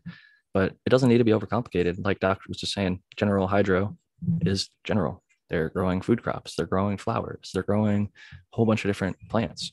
And it works for a lot of different plants if you give it in the correct EC, correct pH, and you're monitoring your input and your runoff. It can be very effective. And same is to be said for simple soils. It doesn't need to be super complicated. I actually used to grow with the Subcool Super Soil, loved it, had tons of success. I will say the fact that it has to cook kind of makes me think that it's composting or allowing some of those nutrients to break down because it's so hot. And that's why the lasagna tech, where you kind of use like a potting soil at the top and then the bottom is like a super soil. I think that's why it was potentially so effective, was by the time the roots got down there, most of that stuff hopefully was broken down and available for the plant. And I mean, it worked for a lot of people. And he advocated growing in large pots like basically everybody else here has. For if you're going to grow in organics, you got to give them enough space for the roots, got to give enough nutrition for the plant, which if you're going 1-to-1, I think that it's just pretty obvious for most people out there who've grown in both. You can't grow the same size plant in a soil pot. Let's say 1 gallon. If you had to do 1 gallon versus 1 gallon, the cocoa plant is going to be massive. The soil plant is going to be maybe a foot or two tall and sparsely populated with buds, where the cocoa plant, I've grown in 1 gallon pots and gotten several ounces out of there and had massive 3 to almost 4 foot tall plants. So it's fairly clear to me, even if you're trying your best to dial it in, like 1-to-1 in a 1 gallon versus 1 gallon. But that being said, this isn't a competition. I think it's more important to realize just what is possible, and the fact that a 7-gallon pot isn't that much bigger than a 5-gallon pot. 5 gallons not that much bigger than a 3. And if you plan out your grow space, you can maybe fit stuff with organic that you weren't even realizing was possible. Like, I think that a lot of people have gone to the beds now too, or earth boxes or city pickers or some other style where instead of growing in a round pot, they've stretched it out to give more space for the soil. So there's tons of options. When you said the beds, that reminded me today. Damn, I'm choking myself. But anyway, I found in my outdoor beds 3 volunteer cannabis plants. Damn. Excuse me 1 second. While I get some water, I'll say that something cool for the beds is like soaker tape. The Blue Mats make like a dripper tape. They have like hoses even that you can take like a screwdriver and drill holes at different periodic lengths for depending on where your plants are at, different side gauge holes depending on how much water flow you want to go. And you can even like attach little drippers out of hoses. So there's so much that you can do with beds and growing outdoors or even indoor. Yeah, I have a soaker hose out there actually for my beds, but it's my vegetable garden, and it was just from, I'm assuming, just old the old root balls I have in there. If you had enough water to sprout some seeds that were stuck in there somehow. Anyhow, there's three of them, and they were pretty close together, growing pretty close together. But the plants were maybe a foot tall, but the stalks were already bigger around than my thumb. They're just huge, vigorous looking plants. I'm like, fuck. So I had to get them out of there because it's my vegetable garden. They'll be too big and shade everything out. So I just got a little hand shovel and I got deep underneath it and popped it up and just kind of popped them out of there and just try to shake a lot of the roots off, and they're all intertwined with each other. I just kind of gently, I did have to rip some, but I gently ripped them apart, these two plants, and put them in their own pots and just stuck them on my porch for right now. I had to take them out of the sun because not even an hour in the sun and they were droopy and shitty. So I watered the fuck out of them, and then I just put them in the shade and they look way better now. But I'm just interested to see what the fuck. It's probably some, I mean, it could be from my breeding project with Bliss Bud, but it's probably, I'm thinking like some of those seeds from the gnarly barley. The hemp. So hemp, yeah. So for me, I can take that and process that into RSO and just have CBD. CBD. Yeah. So it's a win-win. See what it is. Yeah. And I mean, it's got to be a female first. We got to figure that out. But that's true. That'd be a big lose, a male hemp plant. But if it was your Bliss, that'd be cool. That's also possible because I've seen, especially if you get a nice early pollination, the mature seed sometimes will just drop right out of the plant. I've even had them drop from the mother plant into its own pot and then sprout up and start growing in the right next to its mom. Oh shit, that's cool. Yeah, I always just assume when I see the sprouts, I just always assume it's from the gnarly barley, but who knows? It could be from something like that. Definitely. Well, Spartan, I know it's coming up to that time where we usually let you go and take care of the dogs and refill your water and your tray and all that stuff before the Michigan Bros Grow Show. So if you have any final thoughts or shout outs you'd like to give, now would be the time. I want to shout out Baked Pone, 710 DP, and Everything Grows, or anything Grows, I think it is. They all came out today and we had a little smoke sesh, and especially Anything Grows and Baked Pone tired my dogs out, and they're still sitting here sleeping next to me. So thank you so much for that. That has been amazing. Besides that, shout out to chat, and you had some good questions in chat, which is always great. It helps drive the show. So continue with your questions. We love that shit. And shout out to everybody, each and every one on the panel, man. It's awesome hanging with you guys and just talk and grow. It's fucking refreshing with there's no I don't know, there's no business behind it. It's just people's opinions. It's just growers talking shop, and that's the shit I love. So I appreciate each and every one of you guys. Growers love. I'm going out to the Michigan Bros Grow Show. I'll see you guys there in about 15 minutes. Thanks, guys. Peace out, Spartan. Peace and love, Spartan. The one thing I'll say, a tired dog is a good dog in my experience. Once they get that exercise, it tends to be well behaved. If you're a dog owner out there and your dog's misbehaving, maybe keep that in mind. But we got 15 minutes left roughly before we do our final thoughts and shout outs. And I'm curious, Noah, do you have any thoughts that we didn't get to touch on tonight, that maybe experiences with some nutrients that you either liked or didn't like? No, not really. The one thing I was going to say is I have had some luck with like the rapid rooter things, the little plugs.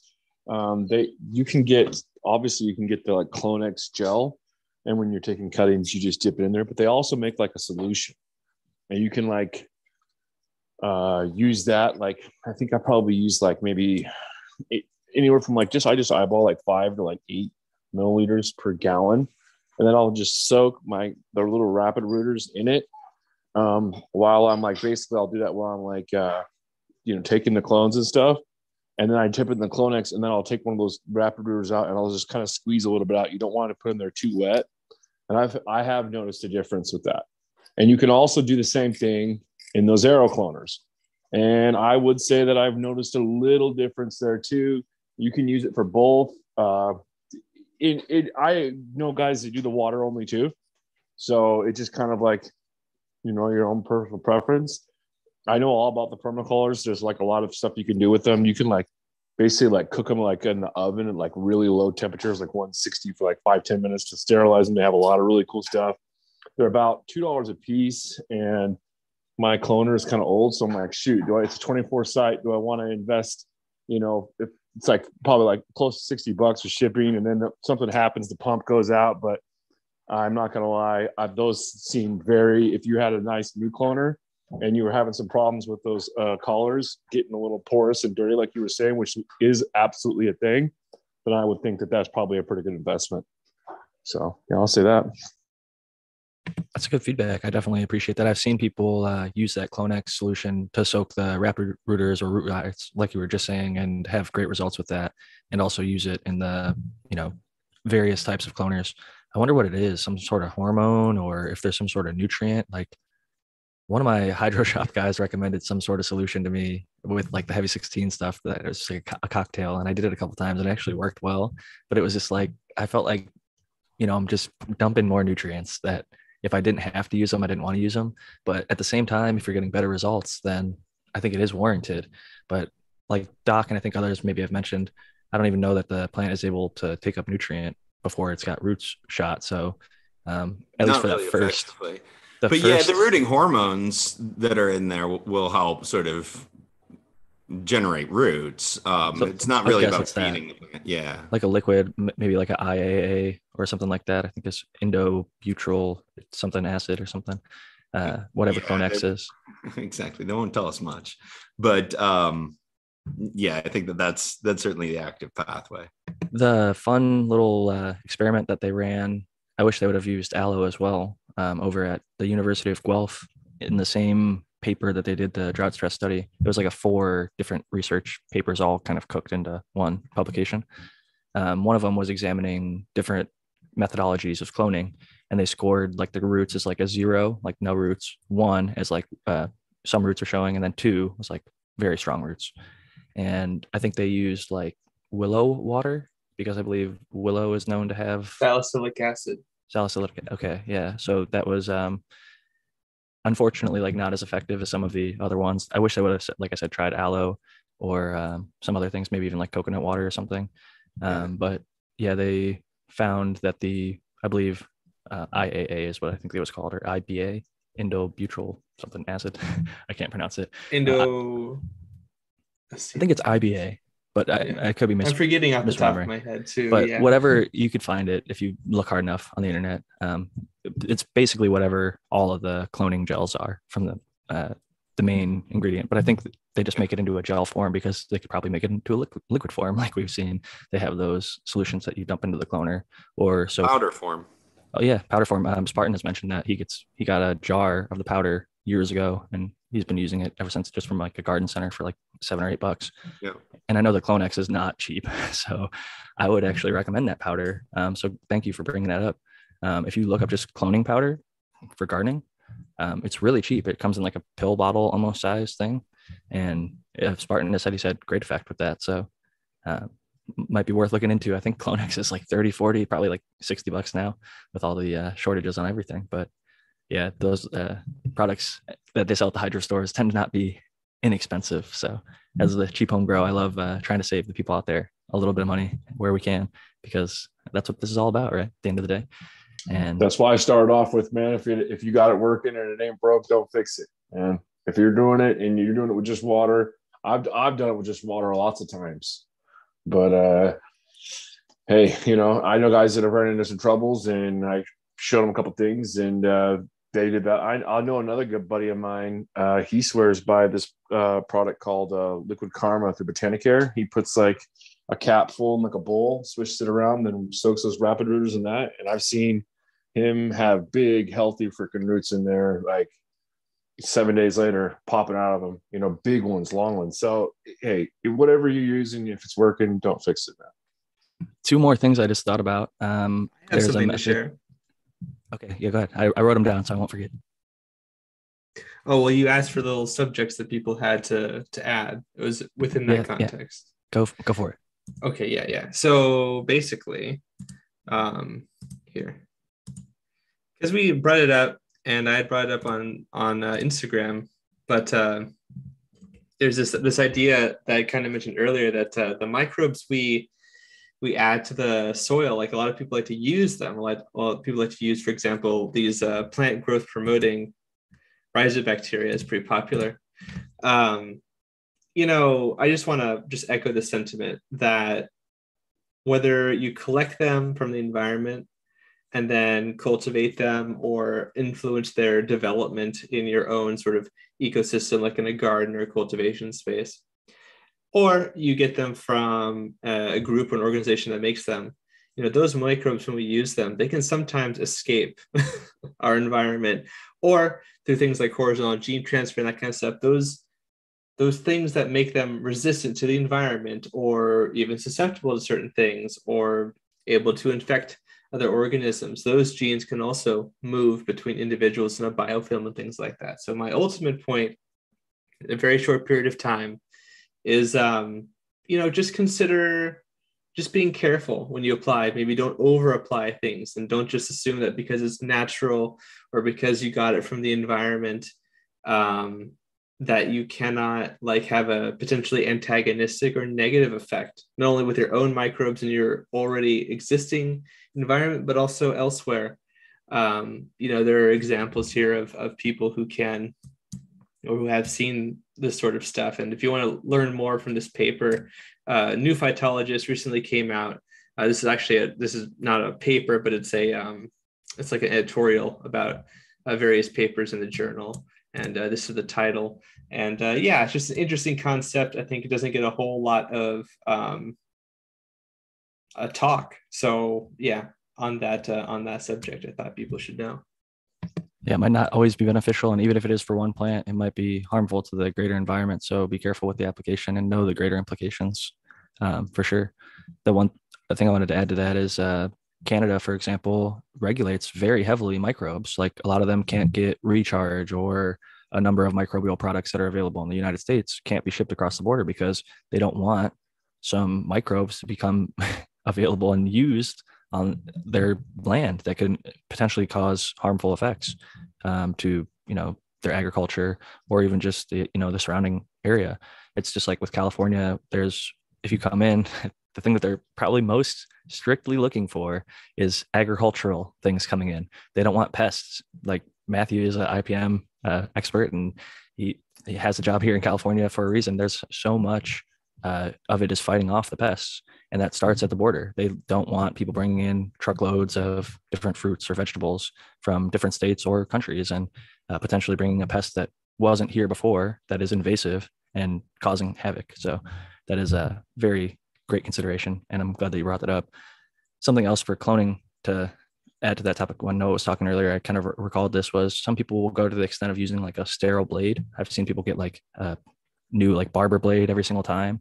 You can get like a 50 pack of those little razors real cheap, and they're sterile. You could like soak them in alcohol or bleach or whatever you need to do, and then rinse it in like hot water. But then the final cloning method that I forgot to mention was air layering with those root riots or rapid rooters. If you cut one of those in half and then you wrap it around the stem of a plant, and then you take like a grafting tape or saran wrap or anything, you could even just take whatever tape and wrap it around there. The first few, the reason that they're good would be that you could see when the roots sprout, but the plant will literally start to grow roots because it thinks that it's been buried, and you can cut that off and you have a pretty much guaranteed clone, because you just don't cut it until you see roots, and you water that rapid rooter or root rod, if I hadn't mentioned that already, before you wrap it. So I've seen a lot of people doing that with success. And as far as like plant counts are going, it isn't a new plant until you actually cut it off of the plant that it's on. So for timing things, it can kind of give you a little bit of a flexibility there and ensure that you're pretty much guaranteed to clone if you can see that it's rooted on the plant before you even have to cut it off. So a cool technique that, again, I think was like adapted from tree growing and other things like that, but has been used in cannabis now successfully. And you can even wrap like a ball of soil if you were wanting to get down like that. And people will even, there's little devices farmers have that make their own little basically rapid rooters out of soil, little soil block creators. So you could be crafty with your growing methods. And related to the medium, there's a lot of choices and a lot of options. And I'm really glad that we had such a open discussion and dialogue tonight. Again, it wasn't about what's best and what's worst. It was kind of just discussing what's available and how we like using it and what our experience has been with it. I think we did a great job of that and love these kind of conversations. So thank you all for coming tonight. I'll pass it first to Dr. MJ. Hey guys, yeah, I love media conversation. So this was a lot of fun today. I want to let everybody know about the Grower Love giveaway we're doing this week. So we have Vipar Spectra KS 5000 up for grabs on Tuesday night, and all you gotta do is sign up to win. So and you get bonus options this week for following Jack Greenstock and for following Cheap Home Grow. So check out the deals and discounts page on Coco for Cannabis. Sign up for that. That's an awesome light for a 4x4 grow tent, and we're giving it away on Tuesday, last day of the month. And then we'll have another Grower Love giveaway lined up for next month. I'm Dr. MJ Coco, running Coco for Cannabis, and enjoy coming here every week to talk to all you guys. So you can find me on YouTube, Dr. MJ Coco, on Instagram, but especially on cocoforcannabis.com. And I'll be back next week. Grower Love. Thanks, Jack. Thanks, panel. And thanks, chat. Thank you. And thanks to all the new followers that I've been receiving from the Grower Love giveaway. It's always cool to see new faces. I always appreciate I follow back all growers. So if you grow cannabis, I'll follow you. And chances are, if you're on Coco for Cannabis, you're already growing. So it's a, great little way for us to get to meet new people and keep growing the community. Growing love, growing the grower love, spreading the grower love, and helping everybody connect on the spirit of collaboration. So happy to do that. I really like that little giveaway thing that lets us give you those bonus options away for following you guys and other people. It's a lot of fun. It's the rising tide that raises all ships. And with that said, Noah, the grower. Yeah, I had a lot of fun today too. I'll shout out Kyle. He always says, I'm glad that we get to still do this. I'm glad that we get to still do this. I wish that when I was coming up, I had so many different questions. Heck, I remember the first time that I had spider mites. I didn't even know what it was. It's like 12 years ago. I called my buddy up and I'm like, hey, I think I got a powdery mildew. He showed up and he's like, oh, no, man, that's spider mites. I'm burning my clothes when I leave your house, he said. But so I'm just glad that we got a place that, growers can come to. I learn a lot from everybody here, and I hope people are listening or learning. So, I'm Noah the Grow with 2 E's on Instagram. You can find me there, and I'll see everybody next week. Not to blow smoke up our own butts, but I will say from all the lovely messages from the chatters and people who listen weekly, we've taught a lot of people a lot, and they really appreciate all that we've shared. And that's why we continue to do this, and we all continue to grow ourselves as people and growers. And I think it's a great community that we're building here, and I'm happy to be a small part of it. And with that said, next up, Matthew. Yeah, I really did enjoy the conversations and just echo what Spartan and other people have said. There's some really good questions in the chat as well. So to keep it quick, if you are interested in that presentation I was talking about, that will be on the FCP02 channel with Chad Westport, who is actually also in the chat as well. So I don't know if I'll do it this week or possibly next week, but I'm pretty much done at this point. But I do want to make sure I get every detail, dot all the I's and cross all the T's.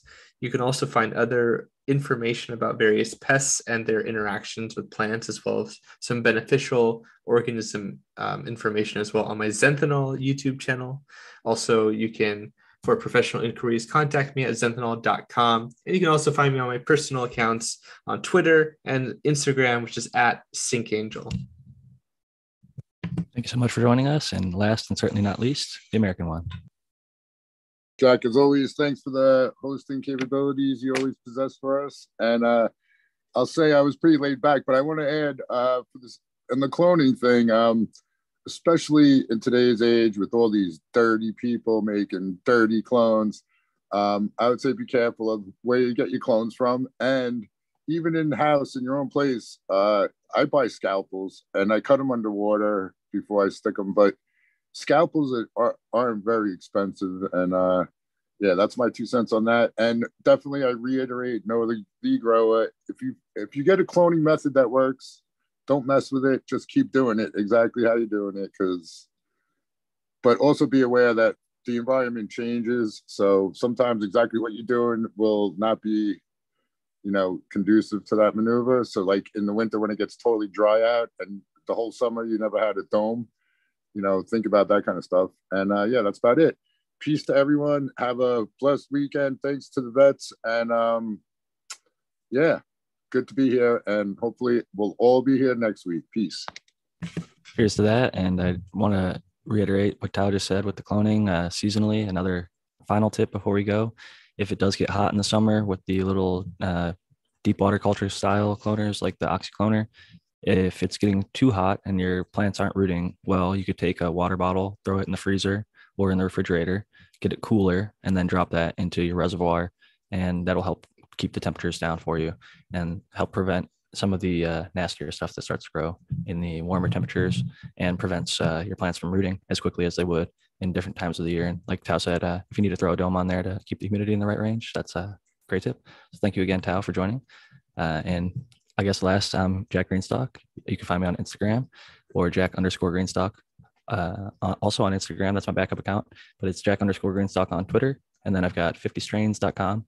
Thank you to all who've gotten a book. I actually had a local delivery recently where one of the listeners lived in, I saw the address and I was like, you know what, I'm not going to ship this. I'm just going to go drop it off, and got to meet him in person. So that was a cool little interaction. Shout out to you if you're listening.